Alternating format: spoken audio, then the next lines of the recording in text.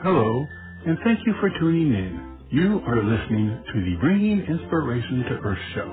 You can listen and subscribe to the show for free on Spotify, TuneIn, iHeartRadio, Blog Talk Radio, Apple Podcasts, Amazon Music, and Audible.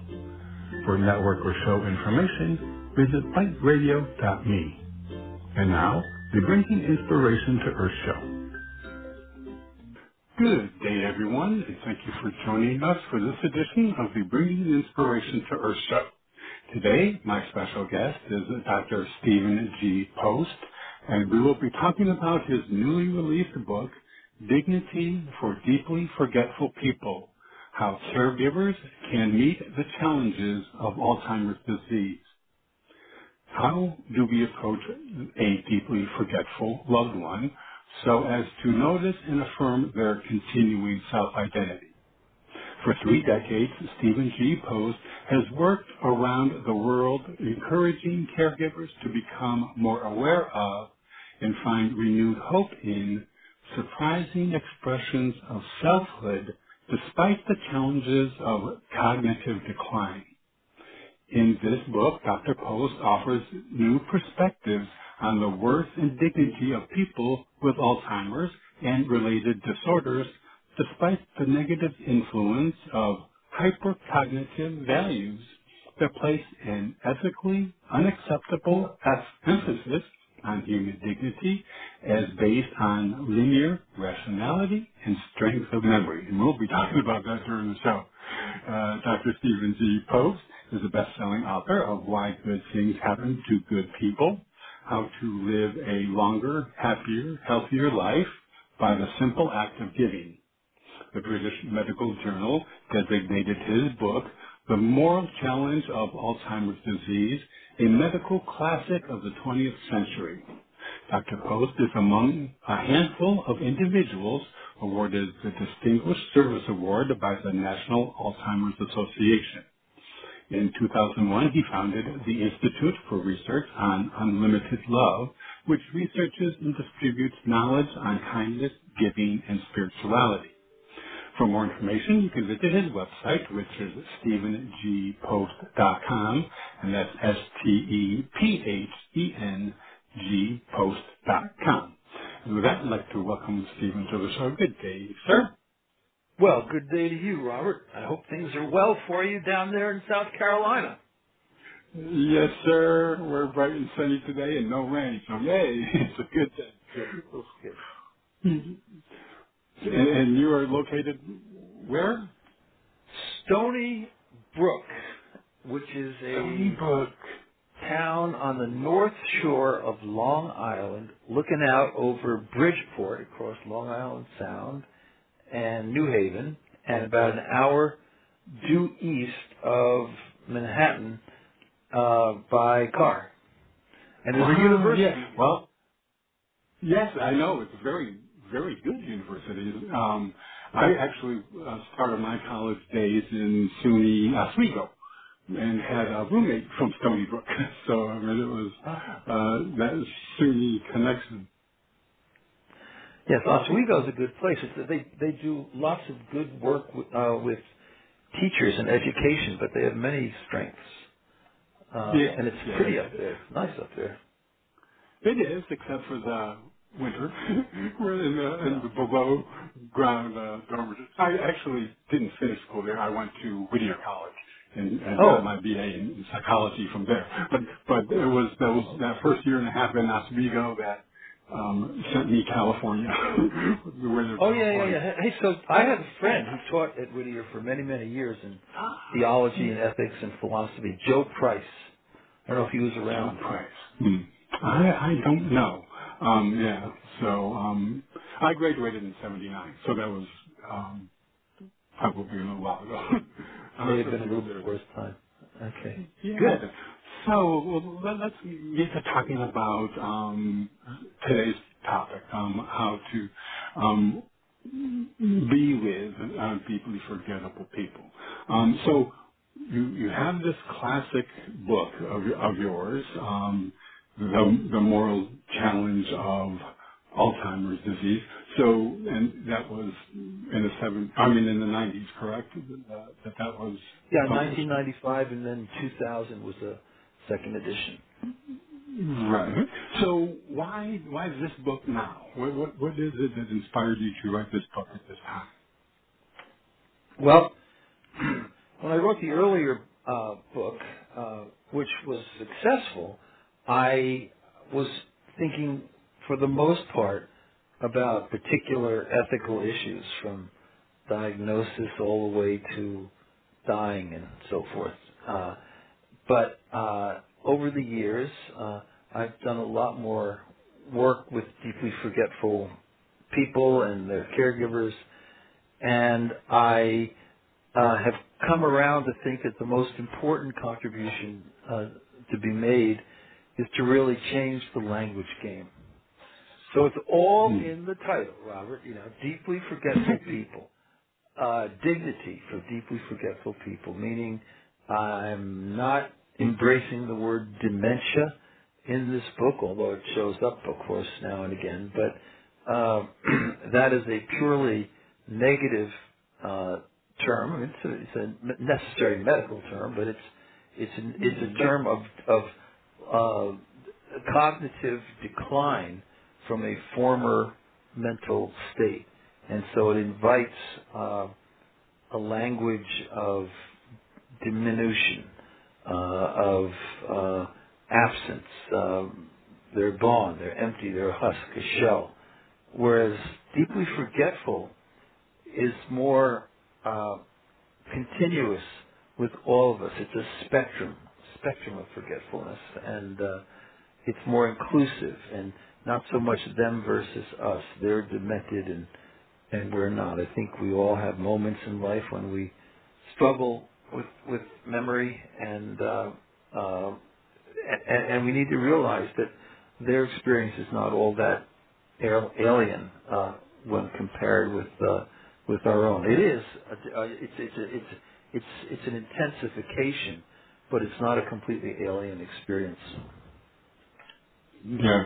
As a matter of fact, last week your publicist had contacted me that I hadn't sent in the related information to contact her, which is very unlikely. I have a process, over 12 years of time, A to Z, and of course setting up the email that it was scheduled didn't happen. I was like, oh my God, here I am forgetting to send out an email, and we're talking about forgetful people. but we do have. There you are. You're on the spectrum, young man. Yeah, I had no doubt, and very recent experience. But I think you're right in the sense of the power of words, and the by changing verbiage that doesn't carry so much baggage would be a great way to start the reframing of how we interact with people who are deeply forgetful.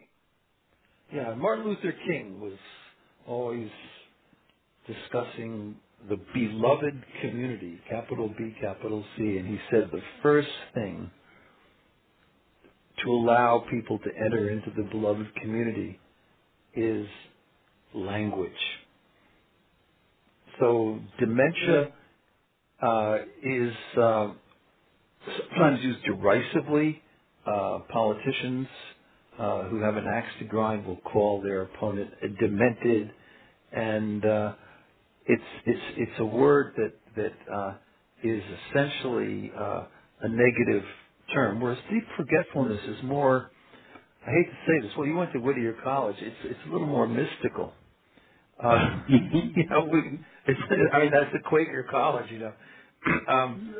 historically.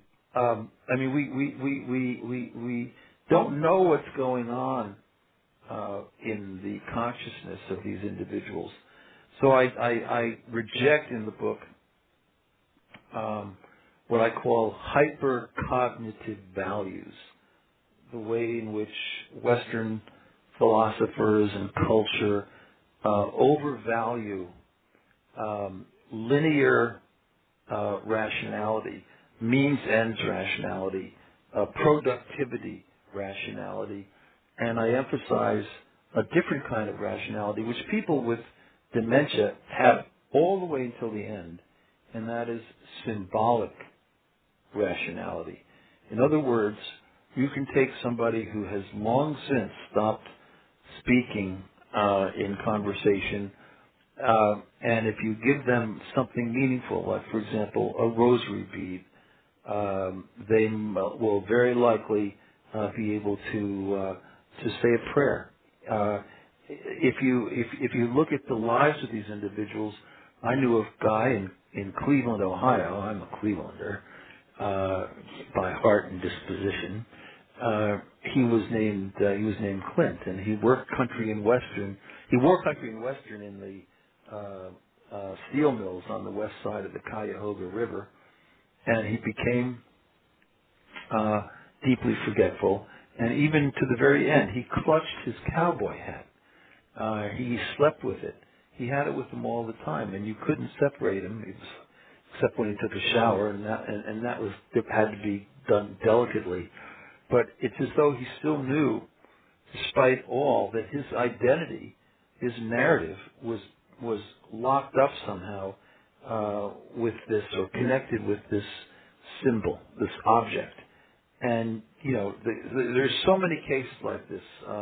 De Kooning, the artist, 14 years with dementia. He painted for 13 and a half years and would sporadically rise up and dip his paint in acrylic and go up to the easel, and then he had a posthumous exhibit. Beautiful stuff that was actually, I think, better than anything he'd ever done. So he was disinhibited. He was able to paint things that were more euphoric, more light-tempered, more loving, less anxious, and so everybody, will tell you that I knew a professor at Yale, Leander Keck. His wife Janet had Alzheimer's, and she would walk around the divinity school there, and she wouldn't communicate at all much. I mean, very sporadically. But when you brought her to that Yale chapel on Sunday morning, she would chime in with the hymns that she was deeply aware of. She would pray. She would lighten up. She would go through a lot of the rituals and so forth. And so somehow or another, the symbolic Janet Keck was always there, even though the linear rationality has faded. The reasoning of who she was still there. So, do you feel that we should be looking at a person's symbolic rationality as the strength of symbolic rationality as a kind of as a marker, I guess, or is that kind of like the last thing to go? Well, you said that it would kind of go to the very end. It's not even the last thing to go. I mean, it's just there. Okay. I mean, you can take people who are way far along in this progression, which is always, by the way, you've seen one case, because the progression is never easily staged, and it varies widely. And most diagnoses are not just of Alzheimer's disease; they're mixed diagnoses. Someone might have some vascular dementia. They might have some chronic traumatic encephalitis, the concussion stuff, because they got slammed around a little bit too much playing hockey when they were 18. Who knows? But it's usually not one thing, and you can't really predict its rate of decline or relative stability. Just like I say, you've seen one case. But I'll tell you, many, and there's many accounts of this in the book. So many caregivers will talk about being surprised by moments of lucidity. I call that paradoxical lucidity. Some call it terminal lucidity, but I don't like that. I like paradoxical because it can go on, many years, many months before someone's going to die. you're just surprised. So, they haven't been communicating, and then lo and behold, they kind of, they respond to personalized music.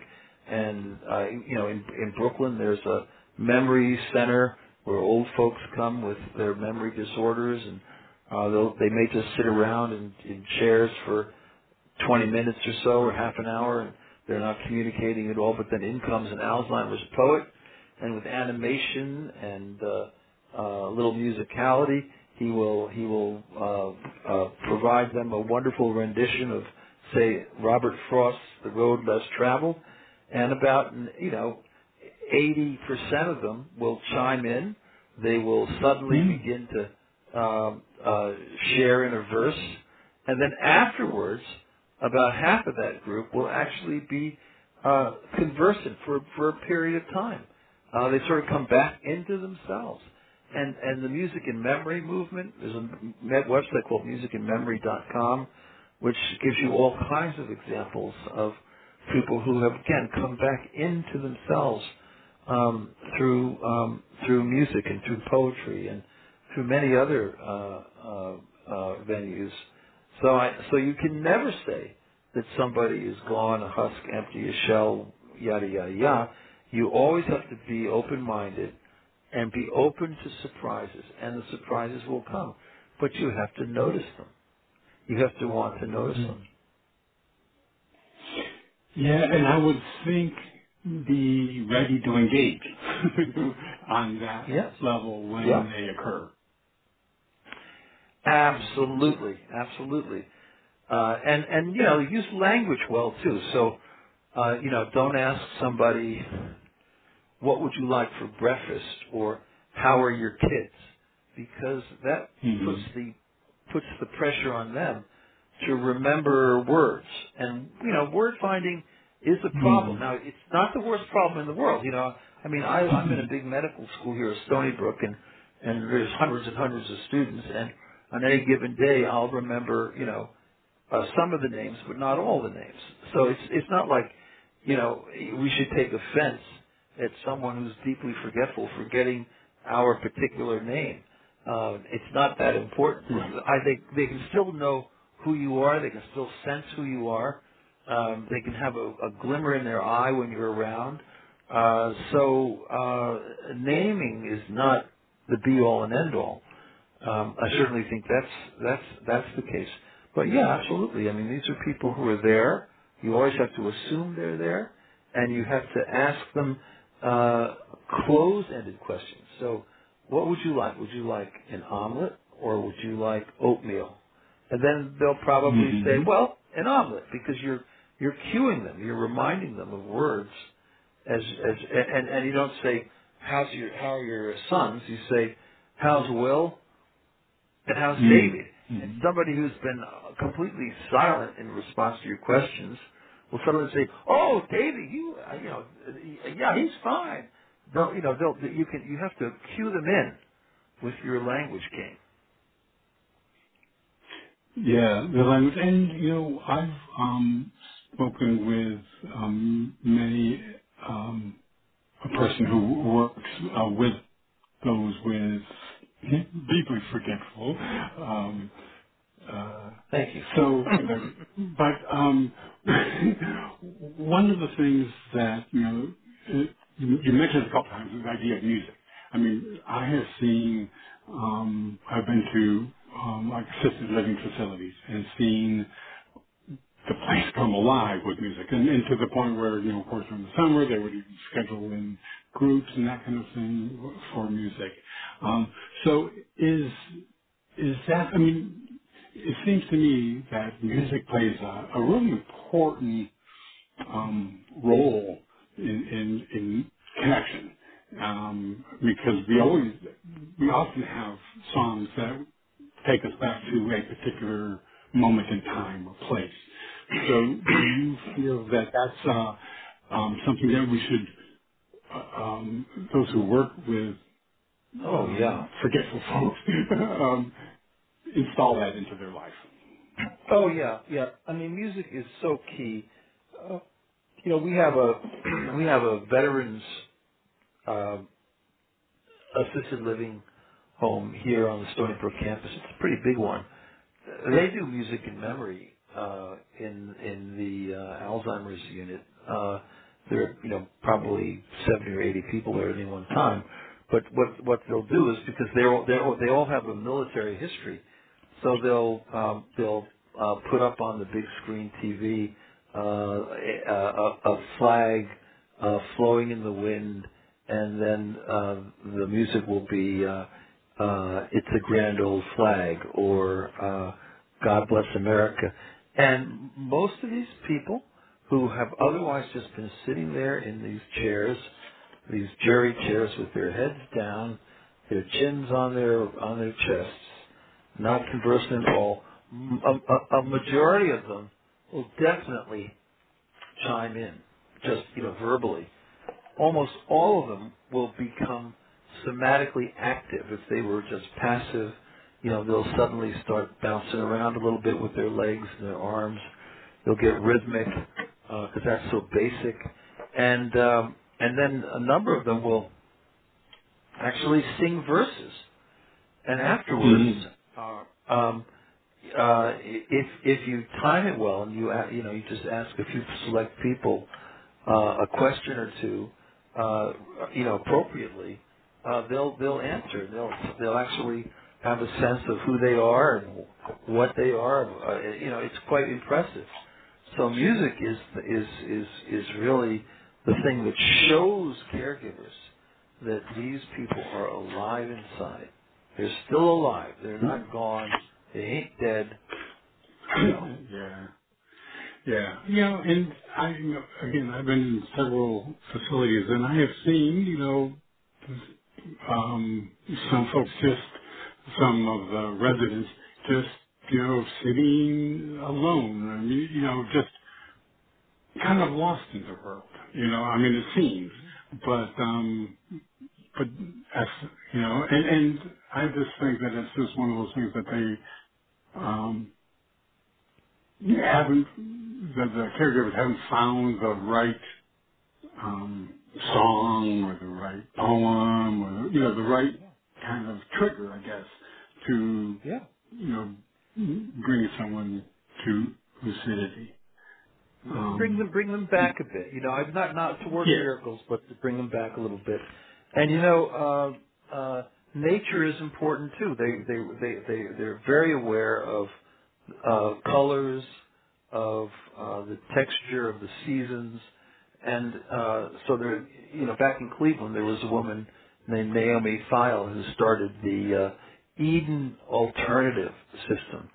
So that's where you have assisted living programs. And even in the nursing home part of the facility, you'll have Alzheimer's retrievers, you'll have small ones, you'll have birds, you'll have lots of plants, and you'll have the music of chirping birds. The whole thing is set up and so that people can feel that they're one with nature, because that sense of cherishing nature is very, very deep in us as well, just like music. So that can help, and I just think there's a lot that we're learning. Nursing homes used to be just hospitals in a brick building on the corner. They're a lot better than that now. Not all of them, but most of them are getting pretty sophisticated. And also, the older adults, it's not just letting them have Meals on Wheels, it's encouraging them to actually be doing things that are socially meaningful, like helping with the local walkathon by, in the room in assisted living, putting print on the shirts or weaving the baskets. I mean, all of this kind of involvement is extremely helpful. It diminishes depression, it diminishes anxiety, and you get a longer lifespan because of it too. Yeah. The part of, you mentioned Meals on Wheels, ensuring that someone has a healthy diet and also regular exercise can be challenging, for Yeah. some, but it's still important nonetheless. It is. Exercise, walking, ambulation is so important for cerebral blood flow, for the blood flow in your brain. And that has been shown in a number of very good studies to be stabilizing for people with dementia, and also preventive for older adults who may not be demented but are struggling with memory. And so a little bit of walking does a whole lot.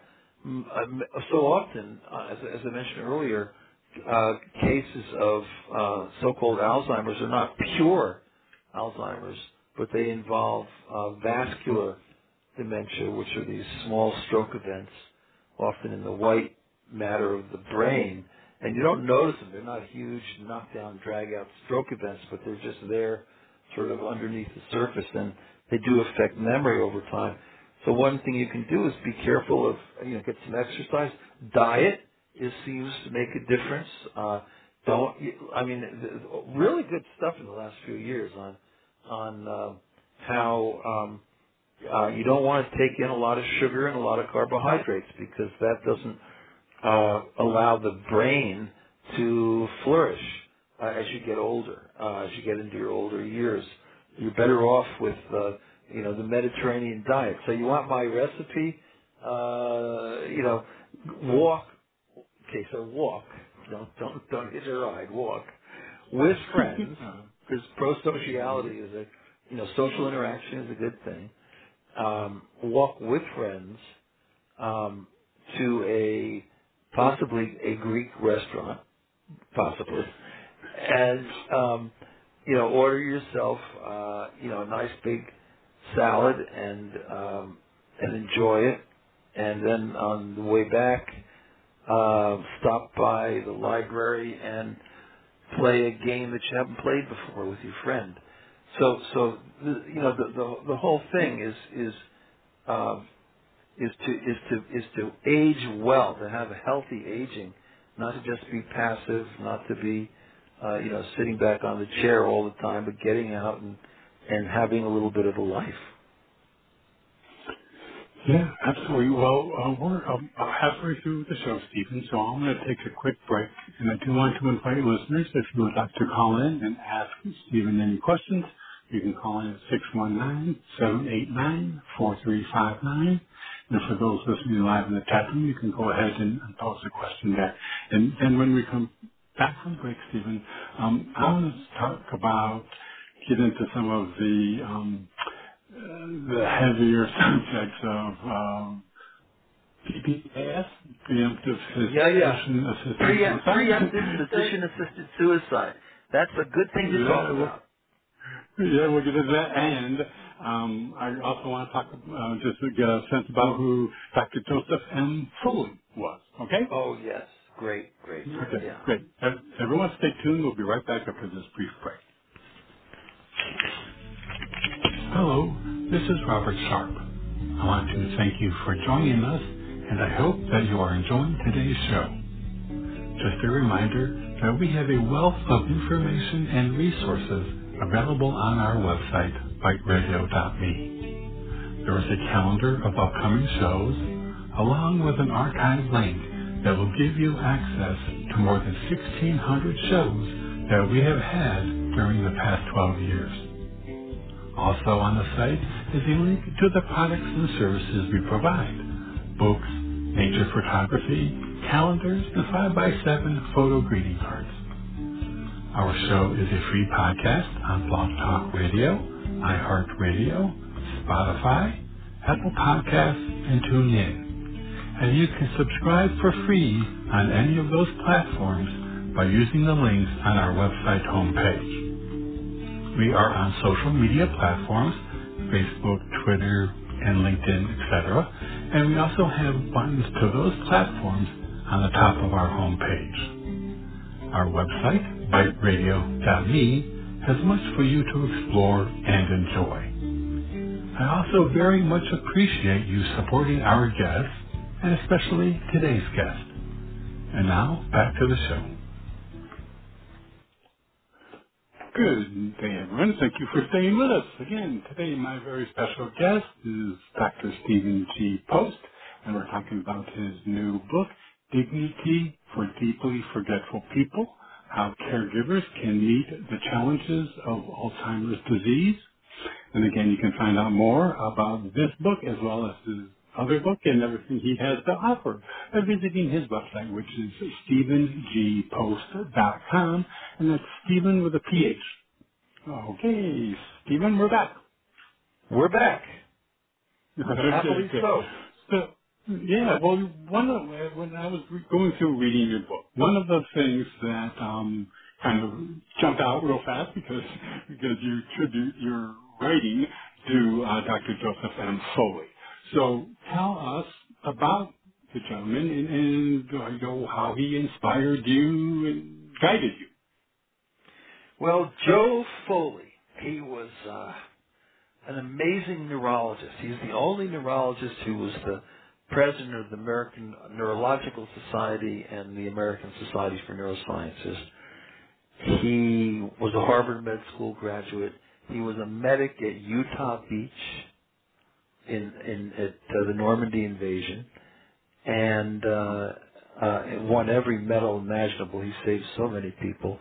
There was one guy who was brought to his little medic shelter on a stretcher and had a huge gash in his carotid, and Joe recognized him as one of his classmates from the medical school, and his classmate looked at him and said, "Joe, am I going to make it?"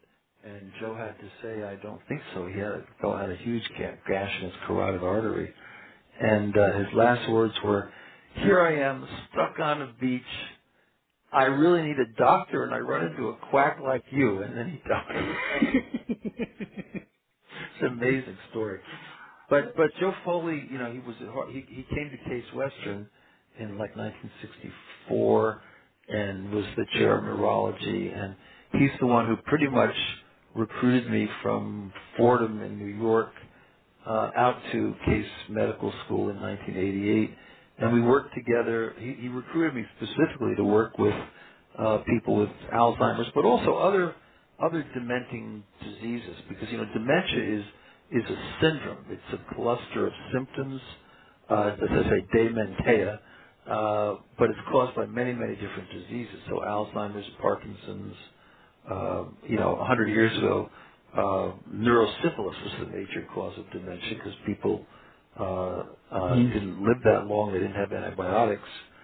So there's a lot of things that can cause dementia. And he was the chairman of the NIH panel that actually did the differential diagnosis of all these dementing illnesses related to old age. So he was a very amazing guy. He was very kind and very loving. And he never met anybody who he was not going to be supportive and kind to, and that even included a bum like me. So we traveled in the book. There's all kinds of stories about Joe and I traveling around Ohio and even around the country, and he was amazing. We went to a nursing home in Chardon, Ohio, called Heather Hill one time, and there was a special unit for folks who were deeply forgetful, and we read the bio sketch on the wall of one guy named Jim.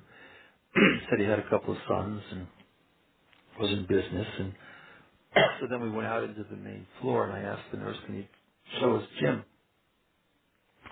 So I took Jim by the arm, and we sat down at the table.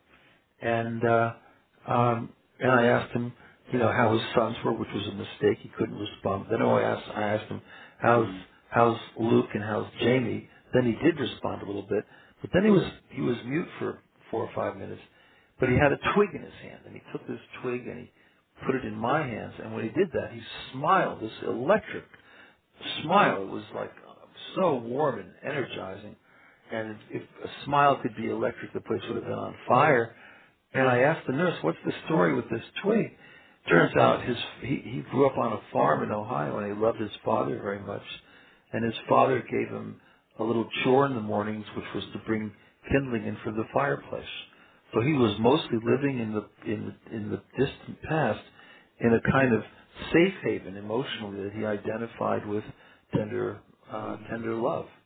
And then there was a puppet. There was a puppet on the floor, and it was all beat up and old and ragged. And surprisingly, he picked it up, and he walked over to the corner of the room, and he put it on the lap of a woman who was crying, and she stopped crying. And I asked the nurse, "So what's the story with that puppet doll?" And the nurse said, "Well, that was her doll, and so somehow Jim knew in that situation he had emotional intelligence despite his cognitive decline. Pretty impressive.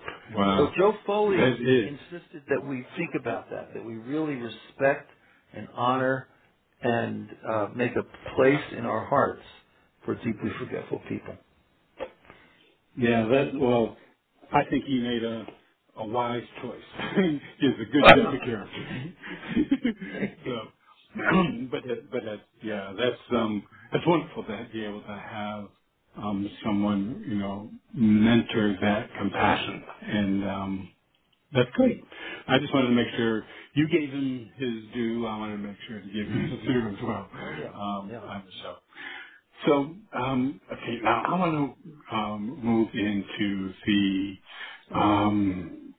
controversial area of preemptive physician-assisted suicide, or PPAS.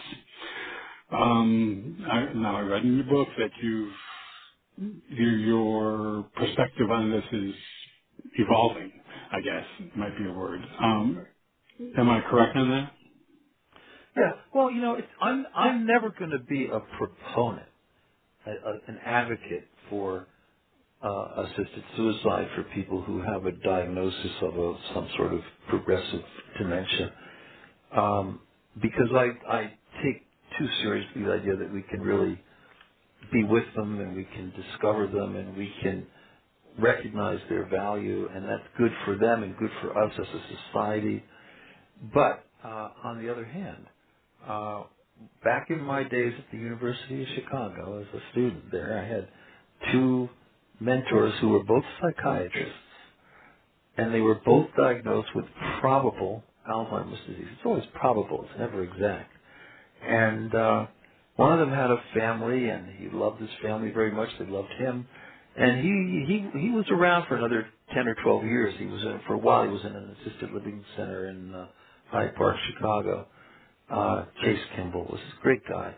And I had another mentor who was diagnosed, and lo and behold, he swallowed 40 Secanols and put a plastic bag over his head. Now, he had no family. He had no one he could trust or depend on. He had no one who was going to advocate for him because he didn't want to die with a tube in every orifice, natural and unnatural. He was not thinking that he wanted to be subjected to a lot of technological intervention. He just wanted to die in peace, but he couldn't quite believe that could happen to him. So that's the way he went out. Now, I was never judgmental of him because I thought, hey, also, I mean, he was an incredibly brilliant guy. He'd written many, many books. He was world famous. I won't give his name, but he didn't like this idea of decline, and he was a very hypercognitive guy. I used that word before. I'm not, but he's a hypercognitive guy. He was, and so for him, losing his cognitive skills was like death itself. And for my other mentor, he was a smart guy. He was a good psychiatrist, but he knew that there were a lot of things in life, like kindness and joy and mirth and just consciousness itself, awareness of one's environment. He could see you could have a quality of life and also be deeply forgetful. So I don't judge the one who killed himself. And I've known neurologists in Ohio who have actually, sometimes patients will come to a neurologist. This will shock you a little bit. And they'll say, look, I don't want to go through this. Give me a prescription. And the neurologists Mm-hmm. generally won't do it, but some will, even though it's not quite legal. But they don't want to be there and kind of facilitating this because that Participate. would get them in Mm-hmm. trouble. So I have Mm-hmm. actually, and I don't facilitate, but on 3 or 4 occasions, which are discussed in the book, I have been asked by families to witness one of these events. So, for example, in a small home by Lake Erie, I witnessed a very wonderful elderly woman who was getting more and more deeply forgetful. She with her husband and with her adult children, not the grandkids, thank God, but Mm-hmm. with those people around and with the music playing. She was an Episcopalian, loved church music, with Johann Sebastian Bach playing on the recorder. She swallowed after a prayer. I did pray with her. She swallowed a chocolate milkshake full of Secanol, and then by the fire with her feet up, quite peaceful, getting hugged by those closest to her, and then she just nodded away, seemed to be asleep, and then she stopped breathing, and it was not horrendous. Now that's not legal any Mm-hmm. place in the country, even in Right. Oregon. I went to Reed College, by the way. Oregon, Washington, places where assisted suicide. You have to have 2 doctors independently testify that you, or write down that you are likely to die within 6 months. You have to have your capacity to make a choice and to actually facilitate the assisted suicide and literally swallow the concoction. Um, but with something like dementia, Alzheimer's, long before you're within a half a year of death, you've lost your ability to carry out this kind of action. And so what do? Well, the ALS patients actually in Oregon and Washington, because for them, I mean, they are lucid of mind. They don't lose their lucidity. And you can know pretty clearly when they're within 6 months of death because they're usually at that point making a choice: do they want to go on a ventilator machine or not? Um, so, so, Mm-hmm. so people with pancreatic cancer, ALS, they have a right to assisted suicide, but not people who are dealing with something like progressive Alzheimer's disease. So I'm not going to take a position, but I have known. So I wrote an article, which is in the book, by the way. Partly the vignette is in the book about a guy in San Francisco, and he was a street clown. Okay, you were out at Whittier, so you know the West Coast. He was a street clown, he's out in front of a San Francisco library and he's doing all these shit. He's what people in the field of dementia care call a live alone. About 20% of people, older adults, don't have any families, and so and he didn't have a lot of money, but he had a little bit of money. He lived in an apartment in San Francisco, and lo and behold, he took his savings and he bought a ticket and plane ticket, and he went to Switzerland to a place called Dignitas, and that's a place where they will basically put you to sleep. Um, and Mm-hmm. and that's what he did. And people have gone to the Netherlands. They've gone to Mexico. I've known some people who have gone to Quebec because Quebec is now allowing this. So it's a very significant question. I don't condone it. I don't run around saying let's have preemptive physician-assisted suicide because I think especially in our country where there's not so much support for long-term care, families have to spend down into poverty to get benefits. Unlike Canada and the other places I mentioned where they have all these very elaborate programs for free long-term care and free hospice and so forth, we don't have that. So it's kind of a forced choice, and I don't find it attractive. And yet, still, just as in a kind of a pastoral mode, I've witnessed these things at requests from families because I just think it's not evil. I don't think it's something I can just For those who read the Bible, it says, "Judge not, lest you be judged." This is a judge not Hmm. thing for me. Okay. Yeah, yeah, yeah.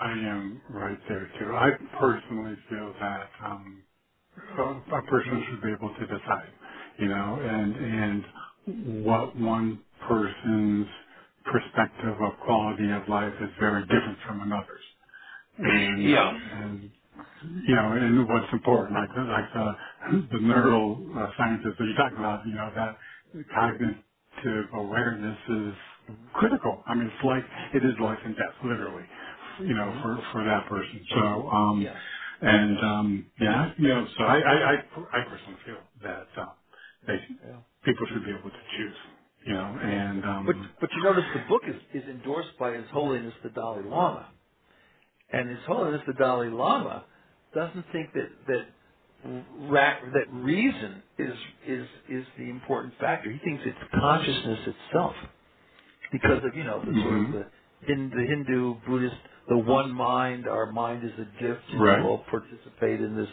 universal consciousness, and brain. And mind is not just derived from matter, from brain, from cells and tissue. It has its own independent reality that we don't fully understand.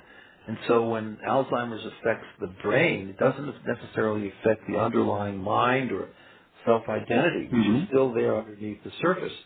And so he says consciousness is what matters ethically, and not the scientific rationality of my friend in Chicago. So I like His Holiness. I support that theory. But on the other hand, like I'm not going to criticize somebody who just doesn't want to put up with this, especially if they Yeah, don't have a yeah. family members who love them and can sort of look after them a bit. Right. In the case of like a live alone, that doesn't have anyone that they trust to be able to, have be in charge of a medical directive. It can be very frightening. I mean, some of what you see, and I personally think that, if one can avoid, that, or choose to not experience that fear of what's coming, it should be their choice. And with the Dalai Lama and the consciousness, I mean, I, believe in that, the supra consciousness, that, whether or not, grandma, is here breathing, and, maybe even not talking, but she's in the consciousness. She's in our past memories, and current, and then I'm sure in future. So I mean, the idea of this, the time of death being the end, is, I don't know. I mean, in one sense it is. It's the end of the biological vessel that we occupy. But in another end, it's certainly not the end of the consciousness and Yeah. the ethos of an individual.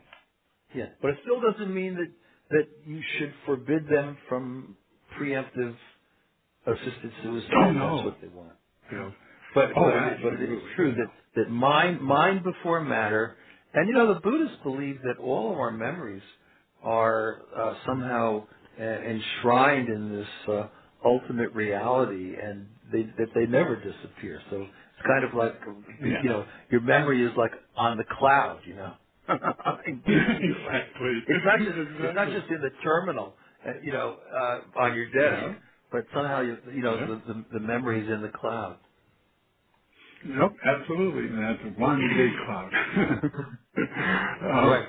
well, we're getting down to about 10 minutes, and there's just one couple things I want to touch on. And one of them is in your book, you have, it's a very practical book. So in one section, you have answers to 16 questions caregivers ask from diagnosis to dying.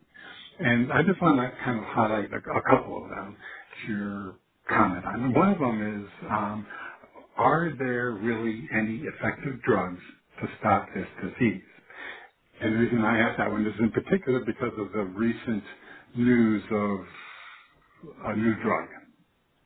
Yeah, like bio. Yeah, we won't talk about the name of that company, but No. on live yeah, but let's just say that okay. So I've actually been involved with some of this research. Originally, there was a class of drug called cholinesterase inhibitors, which beefed up the amount of acetylcholine in the brain, and that's a neurotransmitter, and it gets depleted. It does get depleted in Alzheimer's disease.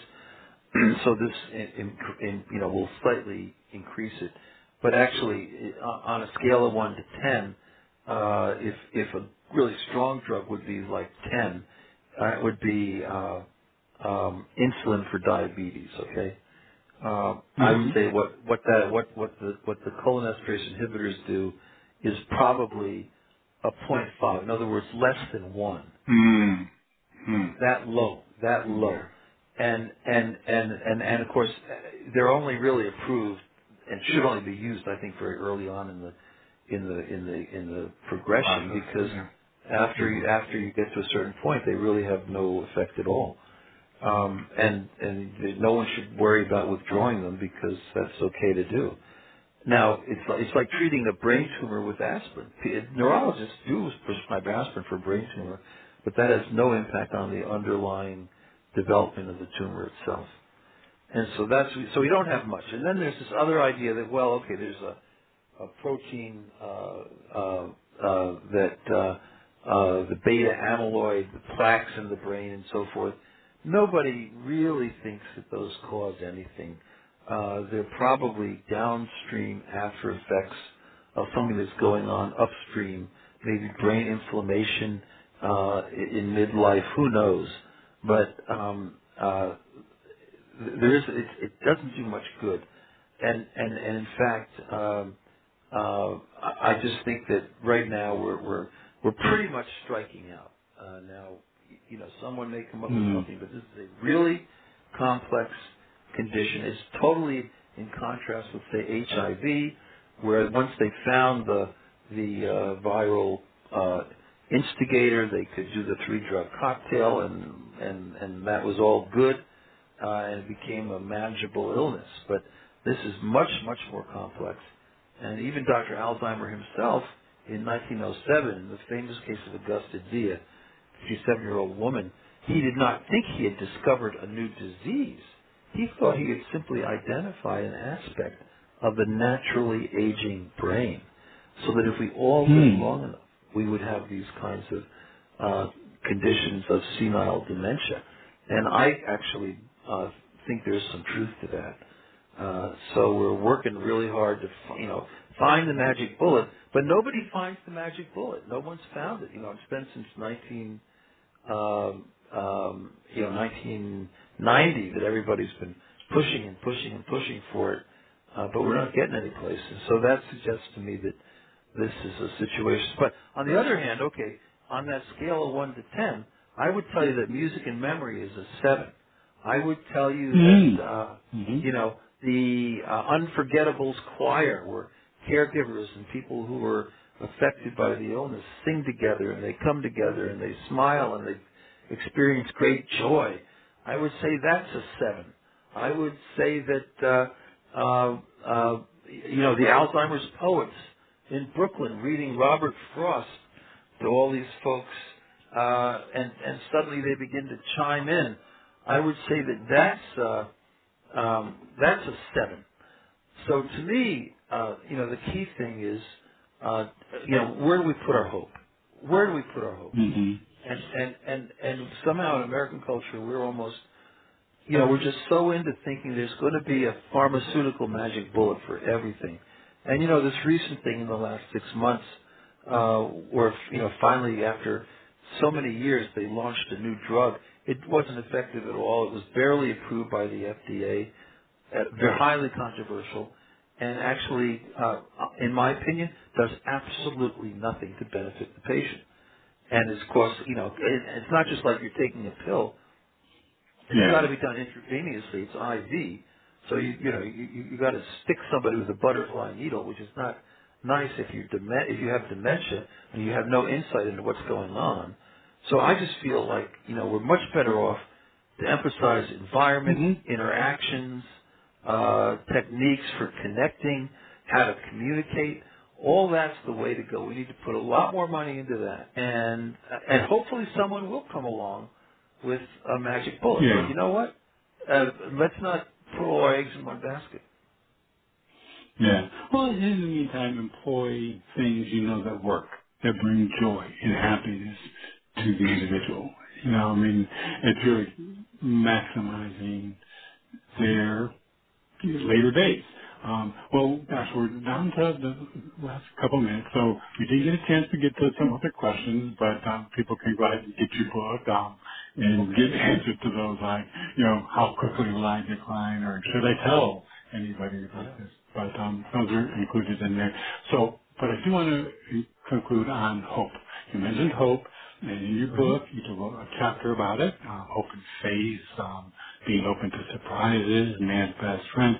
So tell us, for people listening who are currently Hmm.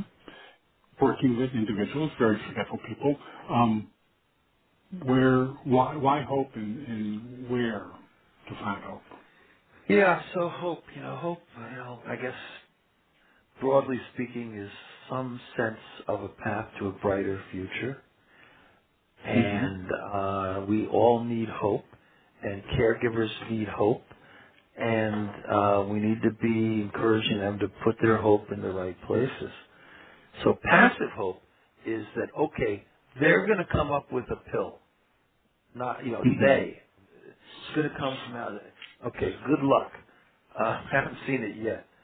But active hope is um, engaging these individuals in all the ways that are really helpful to them, in all the ways I've discussed with you, and also being open to surprises. So I'm using this word from Larry Dossey, MD, who wrote a book called One Mind.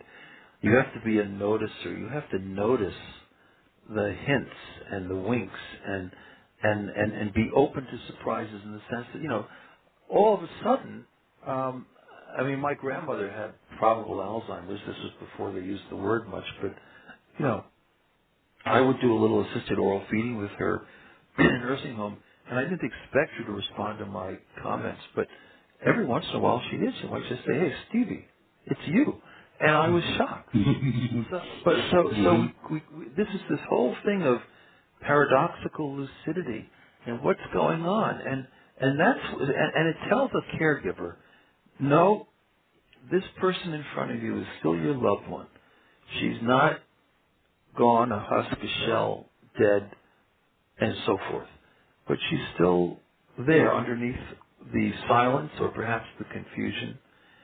And you can take great solace in that because your actions of caring are meaningful. That's where hope has Yeah. to come from. Absolutely. Well, thank you, Stephen, for your time today. I really enjoyed our conversation, and I have so many notes here that I've taken on ideas, and when I go ahead and post it on social media, people are going to wonder what we were talking about. But I really appreciate it, and I love your book. It's a practical guide, and I love practicality when it comes to such an important situation. Okay. And just go to, StephenWiththePhDPost.com, and right there on the home page you'll see Dignity for Deeply Forgetful People. Yeah, absolutely. It's great. Thank you for Okay. your time. And now if people want to Thanks, get in Robert. touch with you through the website would be the way to do that? Yeah, that's the way to do it. I have, my email is there. You can get me at StephenGPost@gmail.com is fine.